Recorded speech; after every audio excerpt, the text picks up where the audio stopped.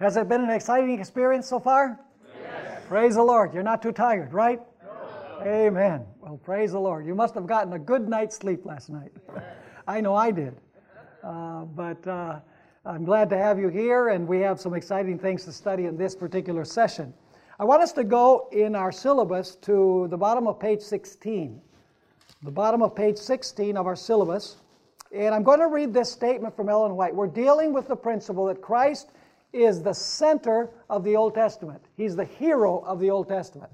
Every text in the Old Testament points to Jesus Christ. Ellen White caught this important point in this statement from Desire of Ages, page 211 and 212. This is what she says. This is an audacious statement. In every page, how many pages? In every page, whether history or precept or prophecy, the Old Testament scriptures are irradiated with the glory of the Son of God. So what is the glory of the Old Testament? Jesus. So far as it was of divine institution, the entire system of Judaism was a compacted prophecy of the gospel. What does compacted mean? Scale model, folks. A compacted prophecy, see?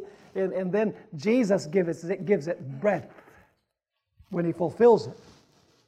She continues saying, to Christ give witness all the prophets. Give all the prophets witness. From the promise given to Adam, down through the patriarchal line and the legal economy, heaven's glorious light made plain the footsteps of the Redeemer. Seers beheld the star of Bethlehem, the Shiloh to come, as future things swept before them in mysterious procession. In every sacrifice, Christ's death was shown.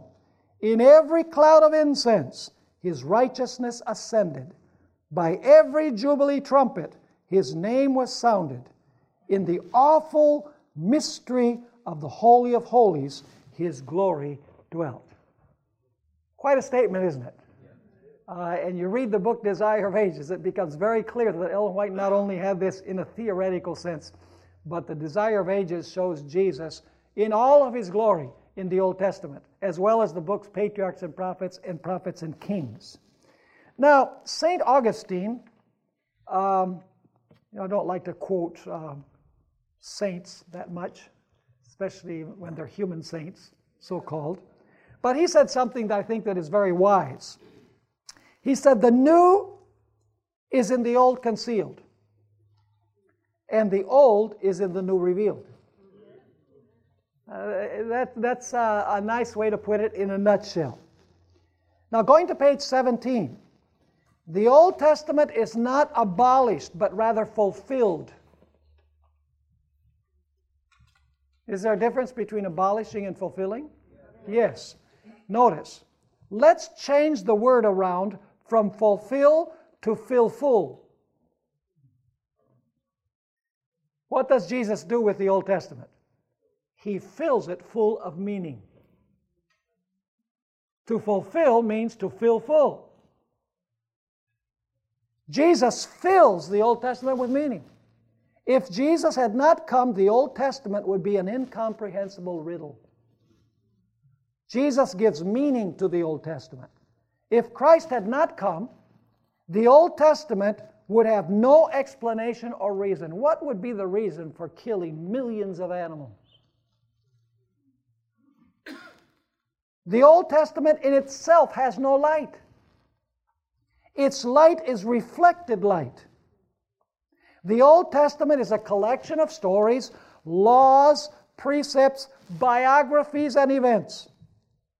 If the Old Testament were alone, it would be an enigma.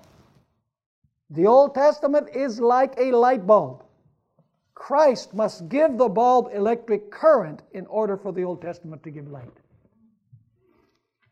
Now, the Jews and Christians commit the same basic mistake. The Christians of today, they say, well, we're New Testament Christians. And the Jews say, we're Old Testament, not Christians, but we go by the Old Testament. Now, actually, when you look at it carefully, both of them are committing the same error. Because Christians don't see Christ in the Old Testament, and the Jews don't see Christ in the New. Let's read this statement. Christ Object Lessons 128 and 129. There are those who profess to believe and to teach the truths of the Old Testament, while they reject the New. Who would those be? The Jews. But in refusing to receive the teachings of Christ, they show that they do not believe that which the patriarchs and prophets had spoken. Had ye believed Moses, Christ said, ye would have believed me, for he wrote of me. Hence, there is no real power in their teaching of even the Old Testament. Many who claim to believe and to teach the gospel are in a similar error. Who would those be? New Testament Christians, so-called. They set aside the Old Testament scriptures, of which Christ declared, they are they which testify of me. In rejecting the old, they virtually reject the new. For both are parts of an inseparable whole. No man can rightly present the law of God without the gospel, or the gospel without the law. The law is the gospel embodied, and the gospel is the law unfolded. The law is the root, the gospel is the fragrant blossom and fruit which it bears. The Old Testament sheds light upon the new, and the new upon the old. Each is a revelation of the glory of God in Christ. Both present truths that will continually reveal new depths of the meaning of the earnest to the earnest seeker. And so that's a very significant statement. You know, people who say, I'm a New Testament Christian, you can't understand the New Testament without the Old. And those who say, oh, I go by the Old Testament, you know, I'm not a Christian, well, they can never really understand the Old. Because the center of the Old is Christ and the center of the New is Christ. So you can't accept one and not accept the other without seeing Christ. And so Christ is at the very center of Scripture. Now, I have a list of prophecies here from the Old Testament about Christ. I'm going to go through these very quickly. I'm not going to mention the references. You know, for those who are watching the streaming, we've received several requests to have the materials that we're making available. And, you know, if you beg hard enough, we might accommodate you. But I'm not going to take the time to mention the specific verses. I'm just going to mention the events because you have the verses in the syllabus. The Old Testament says that Jesus would be born in Bethlehem. He would be born of a virgin. He would be announced by a star. Children would be massacred when he was born. He would be called out of Egypt.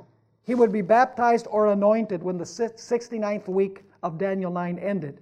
He would perform marvelous works and be a powerful preacher. The Jews would reject his message. The Jews would serve him only with their lips. He would enter Jerusalem on a donkey in the midst of great acclamation. He would cast out the money changers from the temple. Zeal for God's house would consume him. He would be sold for 30 pieces of silver. His disciples would all forsake him. He would die a vicarious death. He would say on the cross, my God, why have you forsaken me? That comes directly from Psalm 22 and verse 1, the very words that Jesus spoke on the cross. His hands and his feet would be pierced. Lots would be cast upon his garments. His heart would be poured out like water. His enemies would spit in his face. His enemies would dare him to come down from the cross. None of his bones would be broken. On the cross he would say, I thirst. His passion would last 3 days and 3 nights. His burial would be with the rich. He would resurrect from the dead on the 3rd day. He would ascend to heaven, and he would sit at the Father's right hand. Do you think there was sufficient evidence that Jesus was the Messiah? Of course there was. But reading the Old Testament without Christ will lead you to wrong conclusions. And that's the problem with the Jewish nation today. Those who have not accepted Jesus as the Messiah, they have a veil over their mind. And the veil is taken away when they see Jesus in the Old Testament, when they see that their Messiah is Jesus Christ. You know, we say Jesus Christ, it belongs to the church. No, the Messiah belongs to the Jews first. It's their Messiah. And when they see Jesus in the Old Testament suddenly it becomes a light bulb that where you turn on the switch. You say, wow, we've missed our Messiah totally and completely. And Ellen White states that in the end time, there will be thousands upon thousands of Jews that will accept the message of the remnant and come over to the Lord's side. And so we love the Jews. We love them because, through this nation, God brought the oracles of God to us. God loves them. And we need to pray for them, that they will see the light, that they will see the reason for their own religion. See, they don't have a reason for their religion. What was the purpose of all of the sacrifices? What was the purpose of all of the incense? What is the meaning of the Hebrew feasts? What does the sanctuary teach? Totally in the dark. Until you see that Jesus fulfills everything, say, wow, look what I've been missing. Now, what I want us to do is go to the material, the Lord is our rock. The Lord is our rock. I'm going to illustrate now the steps that we need to follow in finding Christ in a particular passage from the Old Testament or a particular symbol in the Old Testament. And we're going to go through this material, the Lord is our rock, and we're going to see several principles involved here. We're going to see the principle of sola scriptura. We're going to see Christ at the center. We're going to see the importance of the study of structure. We're going to look at several principles here, and I'll bring them out as we go along. Now, there is an intimate connection between what Jesus did on the cross and the fire that fell on the day of Pentecost. You cannot understand the fire unless you understand the cross. So the first thing that I want us to notice is that there's a very close link between the cross and the fire that descended on the day of Pentecost. The second point that I want to underline is that the important thing that took place on the day of Pentecost was not what happened on earth. The important event took place in heaven. And what took place on earth was simply the announcement of what was taking place in heaven. In fact, you know that every time that Jesus begins a new work in the sanctuary, there's an earthly announcement. Let me ask you, when Jesus came to the camp to camp with us, was it announced? Remember the angels singing, "Glory to God in the highest"? Remember the wise men who came? They announced that the Messiah had been born. There was an earthly announcement. When Jesus was about to go to the cross, was there an announcement? Remember the triumphal entry? Little less than a week before Jesus died on the cross, the purpose was to attract the attention of everybody. Are you following me or not? Yet when Jesus was going to begin his work in the holy place of the sanctuary, was there an earthly announcement? Oh, of course there was. There was a mighty rushing wind, and there were tongues of fire, and the place shook. There were tremendous phenomena that took place on earth, but that was an announcement of something that Jesus had begun to do in heaven. And let me ask you, leading up to 1844, was there an earthly announcement? Oh, yes, there was. The Millerite movement was announcing that Jesus was about to enter a new phase of his ministry in the heavenly sanctuary, in the most holy place. See, there's always an announcement when Jesus is going to move into a new phase of his work. Is there going to be an announcement when the judgment of the living is about to begin? The loud cry will be the announcement that the judgment of the living is either beginning or about to begin, because the Sabbath issue will be the issue that will determine who is on one side and who is on the other. So there will be this powerful, loud cry announcement on earth announcing that the judgment of the living is either beginning or is about to begin. There's no date attached. But we can know when thousands of people are leaving their churches and joining the remnant church, we know that the final movements are going to be very, very rapid ones. So two things. Number one, there's a connection between the cross and the fire. And number two, the important event was not on earth. The important event was in heaven. The earthly event was simply an announcement of something that was happening in heaven. Now, let's go to the next section in our material. And I want to show you the connection between the sacrifice and the fire. There's this pattern in the Old Testament where you have a sacrifice and then God consumes the sacrifice with fire. There's this pattern that I want us to notice. The first example is Abel's sacrifice. Now, the Bible doesn't mention specifically that God sent fire to consume Abel's sacrifice, but it stands to reason when we look at all of the other examples in the Old Testament, that's the way that God showed that He accepted a sacrifice. So I'm going to read this statement from Ellen White, Signs of the Times, February 6, 1879, where Ellen White explains that God had respect unto this sacrifice, that is, unto Abel's sacrifice, and fire came down from heaven and consumed it. How did God show that He accepted Abel's sacrifice and not Cain's sacrifice? Because He consumed the sacrifice that was offered by Abel. Sacrifice, fire. The next example that I want to give is when the wilderness tabernacle was inaugurated in the desert. Let's read Leviticus 9, verses 22 to 24. Then Aaron lifted his hand toward the people, blessed them, and came down from offering this. Notice three offerings: the sin offering, the burnt offering, and peace offerings. And Moses and Aaron went into the tabernacle of meeting and came out and blessed the people.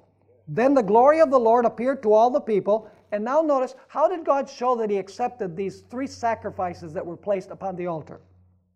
Verse 24, and fire came out from before the Lord and consumed the burnt offering and the fat on the altar. When all the people saw it, they shouted and fell on their faces. So how did God show that He accepted these sacrifices upon the altar?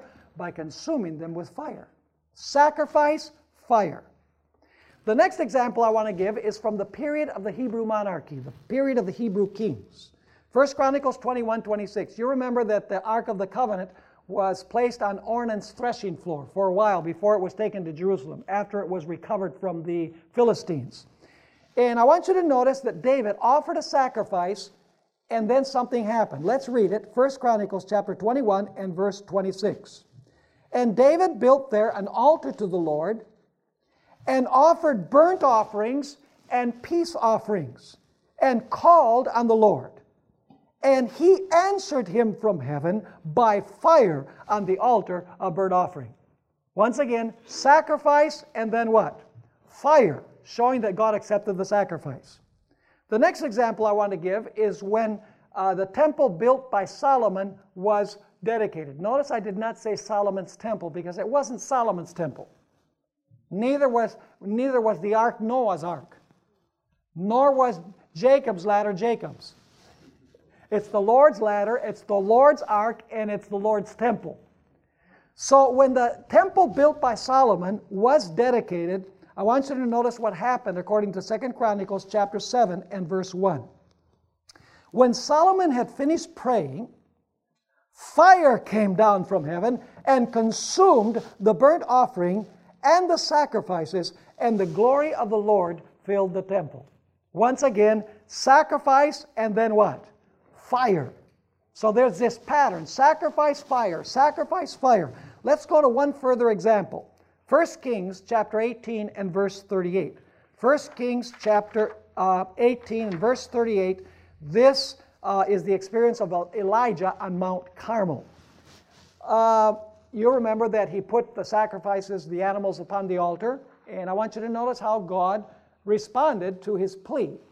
And of course we all know this story. It says, then the fire of the Lord fell and consumed the burnt sacrifice and the wood and the stones and the dust, and it licked up the water that was in the trench. Now when all the people saw it, they fell on their faces and they said, the Lord, He is God, the Lord, He is God.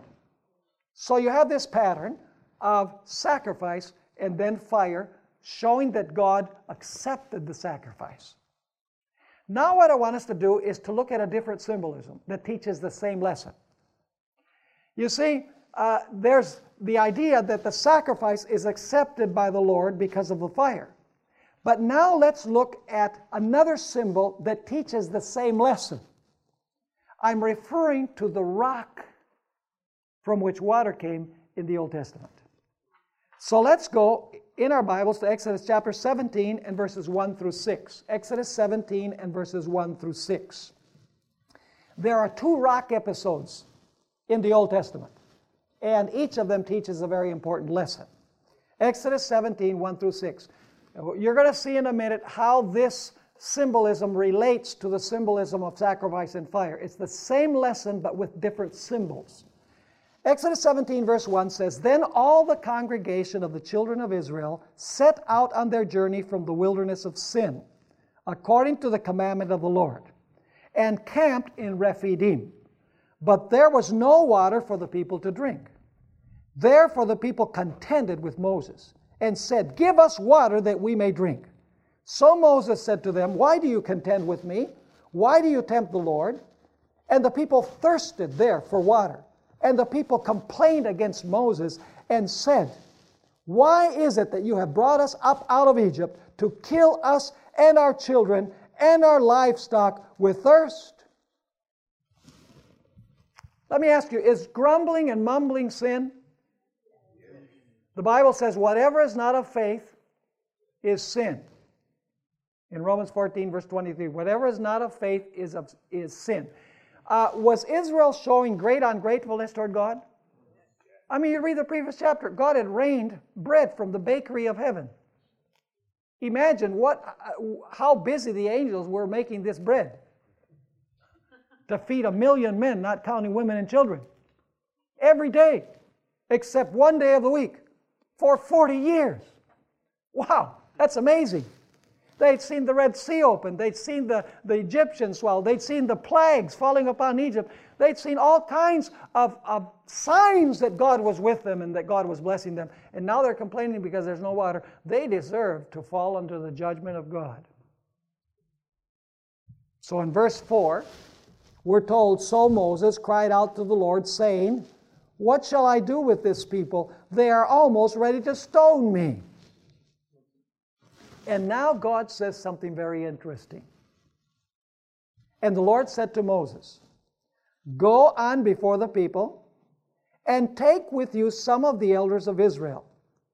Also take in your hand your rod, with which you struck the river, that is the river Nile, when it was turned into blood, with which you struck the river, and go.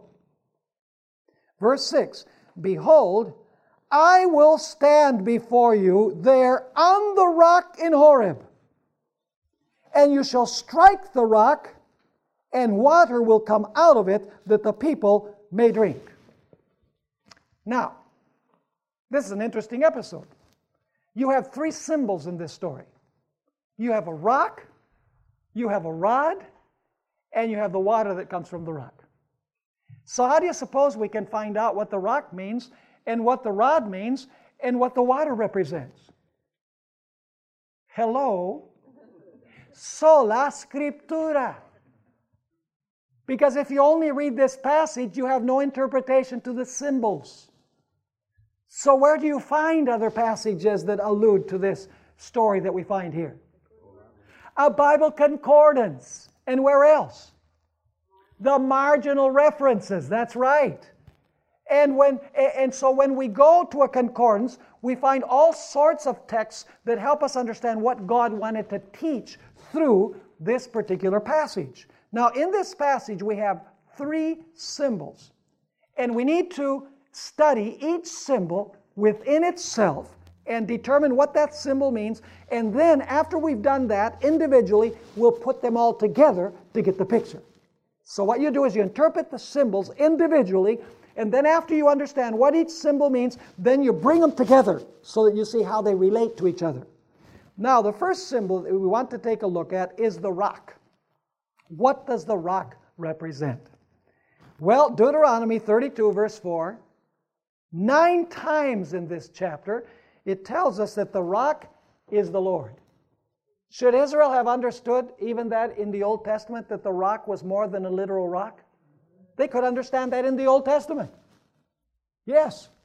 Could they have understood that the manna was more than physical food?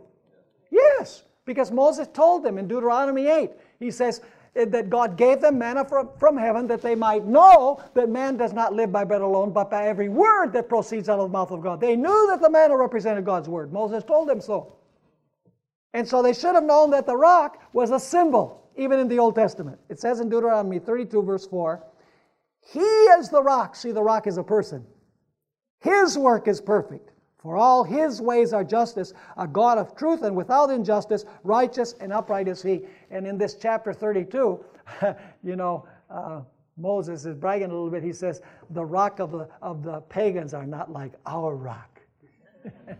Because the pagans had their rock too. But their rock, their gods were made out of stone. Here the stone represents the Lord. Now, the rock then in the Old Testament represents the Lord. But which particular person are we dealing with here? Because we have God the Father, we have the Son, we have the Holy Spirit. Which individual here are we dealing with? 1 Corinthians chapter 10 and verses 1 through 4 has the answer. 1 Corinthians 10, 1 through 4. Moreover, brethren, I do not want you to be unaware that all of our fathers were under the cloud, all passed through the sea, all were baptized into Moses in the cloud and in the sea, all ate the same, what? Spiritual food. It wasn't only physical food. The same spiritual food. And all drank the same spiritual drink. So the water represents something beyond the literal water, beyond the literal H2O.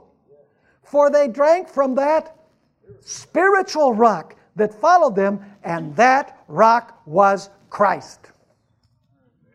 So who is the Lord who is mentioned in Deuteronomy 32? Jesus Christ. Jesus Christ is the rock. Now, you know what's interesting in this story? In this story in Exodus 17?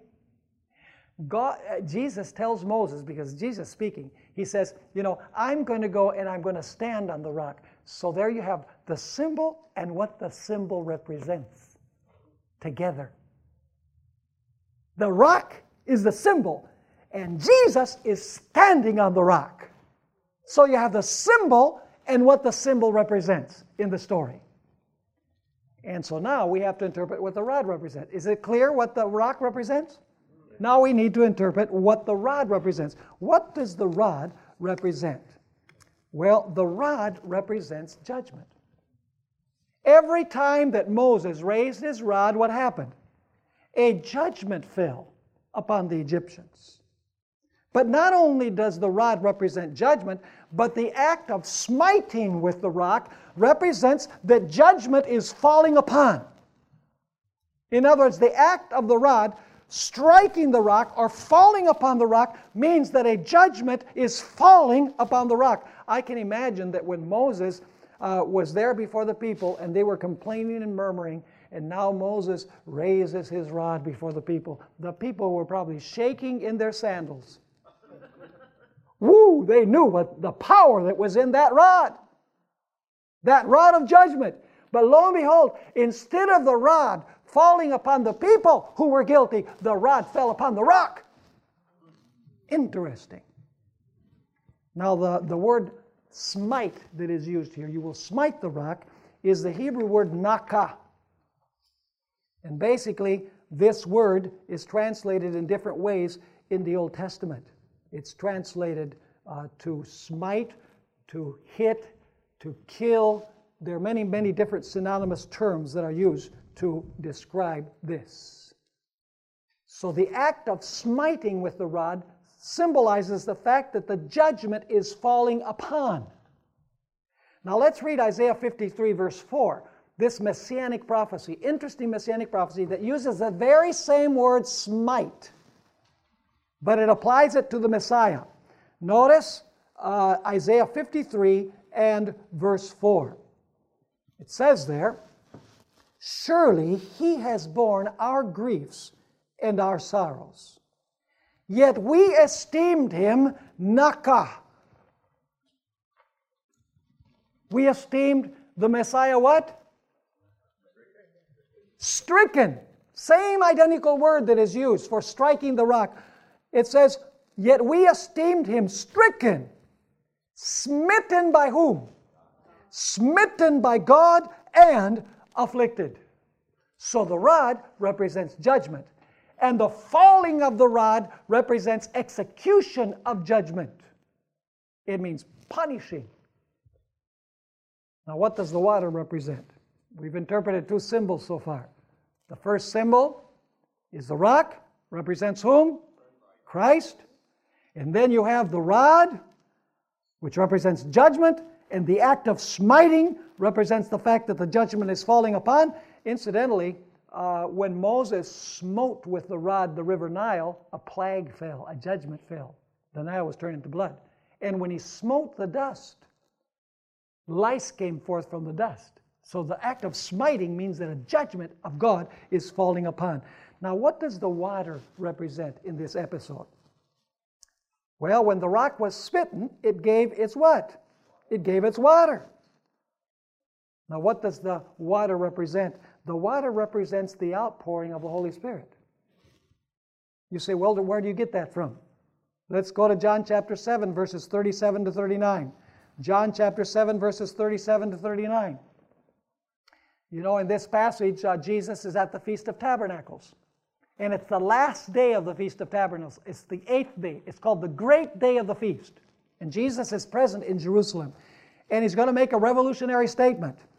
In verse 37, it says, on the last day, that great day of the feast, Jesus stood and cried out, saying, if anyone thirsts, let him come to me and drink. So who is the rock? Jesus. He's saying, I'm the rock, come to me and drink. Like people came to the rock to drink. Jesus says, come to me and drink. And now comes something very important. He who believes in me, the word believes means to trust in Jesus. It means to claim Jesus as Savior. He who believes in me, as the Scripture has said, out of his heart will flow rivers of living water. Out of whose heart will flow rivers of living water? Not out of Jesus, no. Out of a person who believes. Are you with me or not? Jesus says, come to me and drink. And if you believe in me, trust in me, that's what it means to drink. If you trust in me, then I will give you the water, and the water will be in you, and you will become a fountain of water. That's what he's saying. What was Jesus referring to? Notice verse 39. But this he spoke concerning the Spirit. So what does the water represent? The Spirit. But this he spoke concerning the Spirit, whom, now listen carefully, whom those what? Believing in him, that is trusting in him, repenting of sin, confessing their sins, claiming Jesus as their Savior, and trusting in him. But this he spake concerning the Spirit, whom those believing in him would what? Would receive. For the Holy Spirit was not yet given because Jesus was not yet glorified. When was Jesus glorified? Actually, beyond the resurrection. When he was installed at the right hand of God. When he was invested as high priest in heaven. When he went before his Father. That's when Jesus was glorified. Are you following me or not? Now, how are we to understand this? I like to illustrate it with the relationship between the sun and the moon. You know, you go out on a clear night in Fresno, and you look into the sky and you see this beautiful full moon. You say, oh, how beautiful the moon is tonight. Well, that's only partially true because the moon is ugly. What makes the moon beautiful? The sunlight shines on it. And then you know what the moon does? The sun shines on the moon, and then the moon shines to the earth. Jesus said, I am the light of the world. But he also said, ye are the light of the world. Now, how are we to understand that? Jesus is the sun, and we are moons. And when Jesus shines on us, we shine to others. What Jesus is saying is that when we drink the water, we become fountains of water. Because the water fills us, then we are able to share what God has given to us, to others. The greatest sign that you know Jesus is that you cannot keep Jesus inside. You want other people to have the experience that you've had. If you don't feel that intense desire to tell people about Jesus, perhaps it's because you don't know Jesus. Because when you drink the water, you become a fountain of water. When you receive the light, you project the light, or you reflect the light to the earth. So Jesus is saying that on the day of Pentecost, the disciples would what? The disciples would drink the water because they believed and trusted in Jesus. And when they drank the water, they would become fountains of water. Let me ask you, what is the first thing that the disciples did after they received the Holy Spirit? Preach! Preach about whom? About Jesus. You see, they drank the water, and because they drank the water, now what? Now, they shared the water that they had received. Now, there's a second episode concerning the rock in the Old Testament. But before that, let me just read 1 Corinthians 12, verse 13, where it clearly says that the water represents the Holy Spirit. It says, "For by one Spirit we were all baptized into one body, whether Jews or Greeks, whether slaves or free, and all have been made to drink into one Spirit." So what does the water represent? The Holy Spirit. And when you receive the Holy Spirit, then you are what? Then you become a fountain to share what God has given you. Now there's a second episode, rock episode. It's found in Numbers 20, verses 7 through 11. You have it there in your material. Let's read that passage. "Then the Lord spoke to Moses, saying, Take the rod, you and your brother Aaron gather the congregation together." But now there's a difference. God says what? Speak to the rock. In other words, say to the rock, "Give me your water." Speak to the rock before their eyes, and it will yield its water. So the first time God says, strike the rock, and the second time God says, speak to the rock, and ask the rock for its water. Why the difference? Well, you know what Moses did. He was pretty mad. And you know what? Moses spent 40 years with the children of Israel in the wilderness. A congregation of 1 million, not counting women and children. Senior pastor. And in those 40 years, he never lost it till the very end. In fact, Ellen White says in Patriarchs and Prophets that if Moses had not committed that one sin, he would have been translated to heaven from among the living. He would not have died, she says in Patriarchs and Prophets. The impression is that during those 40 years, of course, he had 40 years of preparation in the wilderness. See? He had his Pentecost experience. And that's why he was so patient. But he lost it. And instead of speaking to the rock, what did he do? He took the rod and he struck the rock twice. And as a result, God said, "You will not enter the promised land." That was terrible for Moses. Imagine 40 years longing to reach the destiny that God had said they were going to have. And now God says, "You're not going to enter." Wow. What was so serious about what Moses did? It was not simple disobedience. Notice Patriarchs and Prophets, page 418. "By his rash act, Moses took away the force of the lesson that God purposed to teach. The rock, being a symbol of Christ, had been once smitten, as Christ was to be once offered.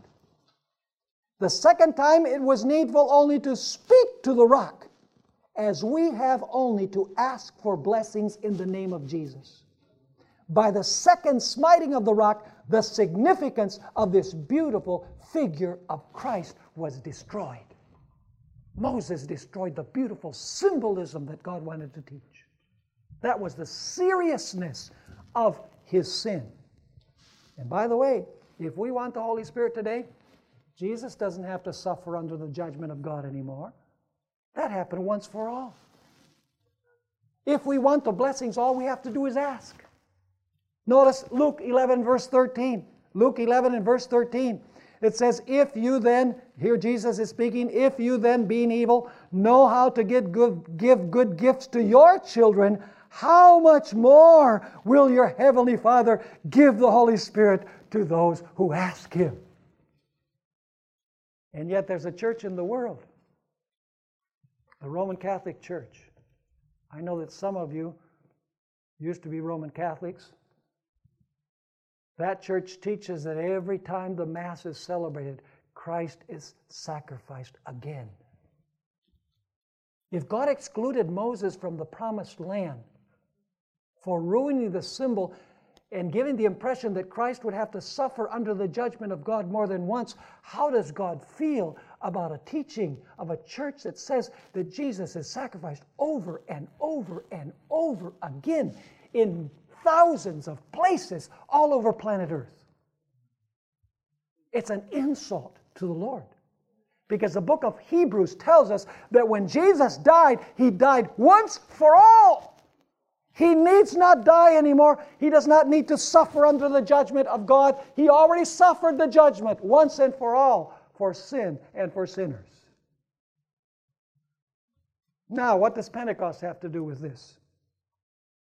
Well, let's take a look at the middle of this page that you have your handout. What did Jesus accomplish by His ministry on earth? That's what we need to know first. First of all, Jesus lived His perfect life in the camp, right? And He lived it for all of us because we can't offer the law perfection. Jesus came and lived the life that the law requires, and He lived it in our place. What else did He accomplish? He offered His life in sacrifice upon the altars. He bore our sins, the sins of the whole world, upon Himself, so that we wouldn't have to die. He died so that we don't have to die. He lived to offer the law, the life that we cannot offer the law. And then Jesus resurrected from the dead at the laver. So He's following the sanctuary, the camp, the altar of sacrifice, the laver. Where would we expect Him to go after His resurrection, which is represented by the laver? The next thing that we would expect would be His entering the holy place, right? We would expect after His sacrifice the fire to show approval of the sacrifice that He had offered. Are you understanding me or not? Now the question is, where is that fire manifested, showing that God accepted the sacrifice of Jesus Christ? Well, we need to study the temple geography. You see, in the Hebrew sanctuary, after the altar of sacrifice, you had the laver.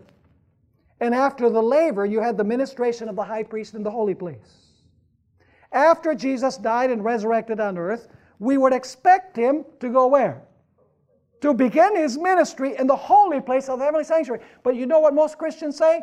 Including some Adventists who have left the faith, like Desmond Ford. They say, no, Jesus went directly into the most holy place. That's senseless. What about the holy place? If Jesus lived His perfect life in the camp, if He died at the altar, if He resurrected at the laver, we would expect Jesus next to go into the holy place. And then later to go into the most holy place. So it's foolishness to say that He jumped from the court into the most holy place, because there is a holy place ministry of Jesus Christ. Now the question is, where did Jesus enter? Well, let's read Revelation chapter 4 and verse 5. Revelation chapter 4 and verse 5. This is an interesting detail. It's describing the heavenly throne room before Jesus arrives. Jesus arrives in chapter 5. Chapter 4, the throne room's being prepared for the arrival of Christ. It says there, and from the throne proceeded lightnings, thunderings, and voices. 7 lamps of fire were burning before the throne, which are the 7 spirits of God. Now, where is this event taking place in Revelation 4? In the holy place. How do we know that? Because there's 7 lamps of fire. And the 7 lamps of fire were in the holy place. Right? And by the way, the 7 lamps of fire represent what? The Holy Spirit. Are there 7 Holy Spirits? No. The number 7 represents their present is the fullness of the Holy Spirit. The totality of the Holy Spirit is present there in the throne room. And then in chapter 5, Jesus arrives. See, in chapter 4, the throne room is prepared. Those who have watched the series on the 24 elders, I have a whole presentation called The Return of the War Hero, Where chapter 4, the preparation of the throne room, the cherubim and seraphim are there, the representatives of the worlds are there, the Holy Spirit is present there, the Father is sitting on the throne, and everything is in expectancy because in chapter 5, Jesus is returning from the earth victorious in his battle with the devil. And he arrives in chapter 5 and verse 6, and how does he arrive? How does he present himself before his Father? Notice verse 6, and I looked, and behold, in the midst of the throne and of the four living creatures, and in the midst of the elders, stood a lamb as though it had been slain. How is Jesus presenting himself? Is he alive when he presents himself? Yes, he died, but now he's coming alive. And he's presenting himself as the lamb as though it had been slain before the throne where the Father is sitting. And it says, and now notice the nuance here, having 7 horns and 7 eyes, which are the 7 spirits of God sent out into all the earth. In chapter 4, the 7 spirits are there. But in chapter 5, the 7 spirits are what? Sent to the earth. What event is that? That event is the day of Pentecost, when the Holy Spirit is sent to the earth. So in other words, Jesus ascends to the throne room, he presents himself before his Father, and then the next step is that the Holy Spirit is poured out. The Spirit is sent to the earth. And Ellen White describes it beautifully in the last 3 pages of Desire of Ages. Wow! If you can read that without goosebumps, I don't know how you can do that, because it is really exciting. And it's even going to be more exciting when Jesus comes to take all of his people home. Woo! The heavenly throne room is going to be prepared. By the way, the Father doesn't come at the second coming. He sends forth Jesus. You know, there's this idea that Jesus is coming with the Father. No, the Father sits on his throne in heaven. And the throne room will be prepared in heaven. And then Jesus with his angels will come here, and Jesus and his angels will call forth the dead, and then we'll take the journey to heaven, and then the heavenly throne room will be prepared to receive the redeemed from all ages. And so Ellen White describes it in a magnificent way. She says that Jesus entered through the gates into the city, and the angels were singing and they were praising. I mean, thunderous praise. And then Jesus raises his hands and he says, "Shh, silence." So suddenly all the angels obey and there's absolute silence.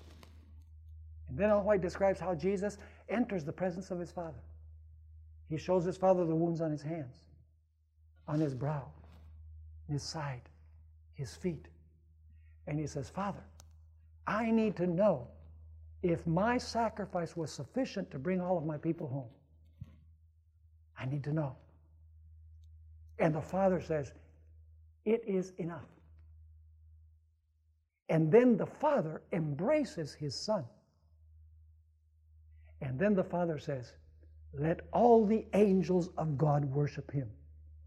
And then the angelic hosts sing even at a higher note hymns of praises to the Lamb that was slain. And then the Holy Spirit is poured out, and the tongues of fire are seen on earth. The tongues on earth of fire were a signal that the sacrifice of Jesus had been accepted in heaven. Sacrifice and fire. The same symbolism. God was showing that the striking of the rock was accepted because now the water was coming forth from the rock. Isn't that magnificent symbolism? I mean, how can you understand all of these episodes in the Old Testament without reference to Jesus Christ? In Story of Redemption, page 386, which you have in your material, Ellen White explains the rending of the veil of the temple showed that the Jewish sacrifices and ordinances would no longer be received. Now listen carefully. The great sacrifice had been offered and had been accepted. And the Holy Spirit, which descended on the day of Pentecost, carried the minds of the disciples from the earthly sanctuary to the heavenly. Now listen. Where Jesus had entered by his own blood to shed upon his disciples, not the whole world, folks, to shed upon his disciples the benefits of his atonement. Now, what are the benefits of Christ's atonement? The benefits are his perfect life and his death for sin. Those are the benefits of his earthly work. And those benefits are available to how many? They're available to everyone. In other words, when Jesus lived his life and died his death, Jesus bought the gift of salvation. He paid for the gift of salvation. Let me ask you, how much does a gift cost you? It costs to the giver, but it's free to the receiver. Now let me ask you, is it possible to refuse a gift that somebody gives you? Of course. Is it possible to refuse the gift that Jesus bought? Oh, you better believe it. You see, it's in the holy place that we receive the gift. When we claim Jesus as our intercessor. When we claim him as our mediator. If we sin, we have an advocate with the Father, Jesus Christ the righteous. And so it's in the service in the holy place where we benefit from what he did on earth. You see, when I come to Jesus repentant, sorry for sin, I say, Lord, I blew it. I'm sorry. I repent. I confess my sin. I'm a miserable sinner. I deserve death. But Jesus, I believe that you lived the life that I should live. You died the death that I should die. I receive you as my Savior and as my Lord. Jesus says, I take my life and my death and I place them to your account and I look upon you as if you had never sinned. You benefit from what he did, personally and individually. Are you following me?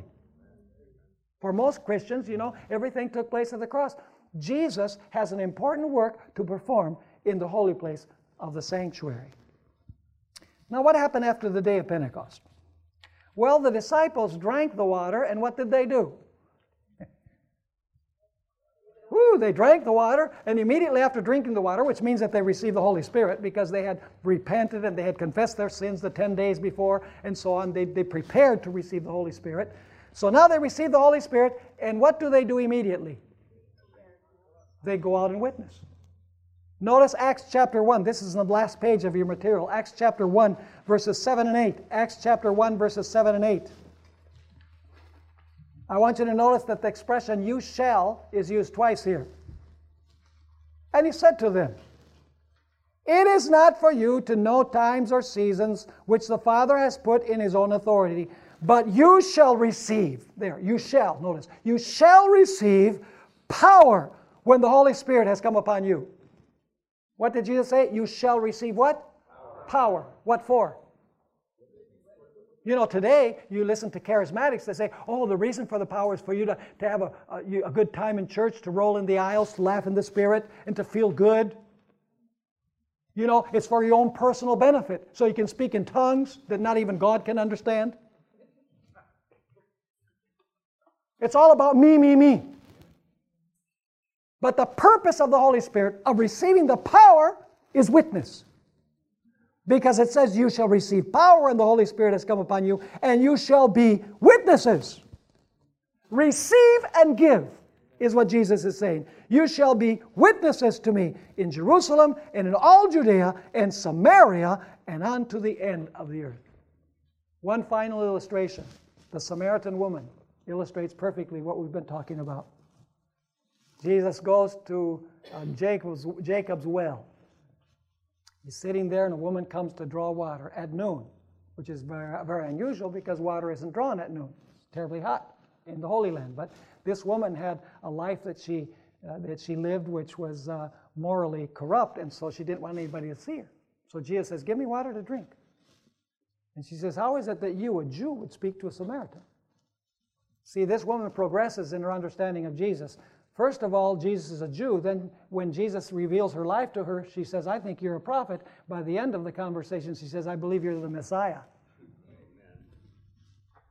And so this woman, Jesus says something very interesting to her in John 4, verses 13 and 14. Notice John 4, 13 and 14. Jesus answered and said to her, whoever drinks of the water, of this water, will thirst again. You drink from this water from Jacob's well, you will thirst again. But whoever drinks of the water that I shall give him, speaking about Pentecost, listen carefully, that I shall give him will never thirst. But the water that I shall give him will become in him a fountain of water springing up into everlasting life. Are you catching the picture? You come and drink from the fountain, and then you become a fountain, is what Jesus is saying. And this woman lived this experience. When she accepted Jesus as Messiah, she goes back to Sychar, the city that she lived in. She's not embarrassed now. She goes from house to house. She says, I found the Messiah that we've been waiting for. Really? And she had an excitement in her voice that led people to say, wow, we got to hear him. Yeah, I can show you where he's at. And so now she comes with the whole city of Sychar. She drank the water, and now she's giving the water. And then, the disciples come back to Jesus, and they say, Lord, we brought you the food that you told us to go get. And, Jesus said, my food and my drink is to do my Father's will and to finish his work. And the disciples, spiritually blind, they say, well, maybe somebody brought in some food while we were gone.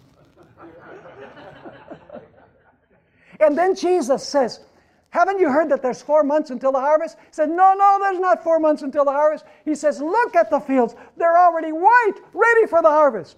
And you read Desire of Ages, Ellen White says that Jesus was not pointing at fields of barley or fields of wheat. Jesus was pointing at this woman who was coming with the entire city of Sychar to hear the words of Jesus. She drank the water from the fountain, and now she became a fountain of water to others.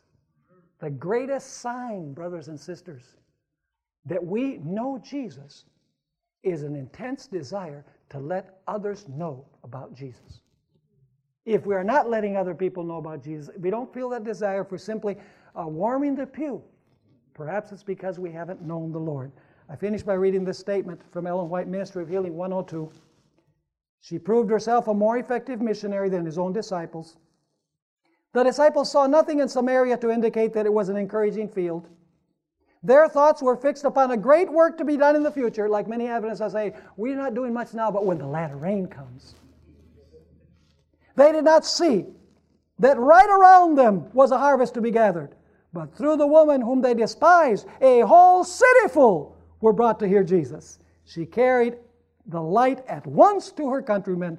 This woman represents the working of a practical faith in Christ. So is this story of the rock a very significant story? Yes. Is it centered in Jesus Christ? Yes. It most certainly is. If you don't see Christ, you will make no sense out of it. It will be meaningless. But with Christ, it becomes a living passage to teach us important lessons. This media was brought to you by Audioverse, a website dedicated to spreading God's Word through free sermon audio and much more. If you would like to know more about Audioverse, or if you would like to listen to more sermons, please visit www.audioverse.org.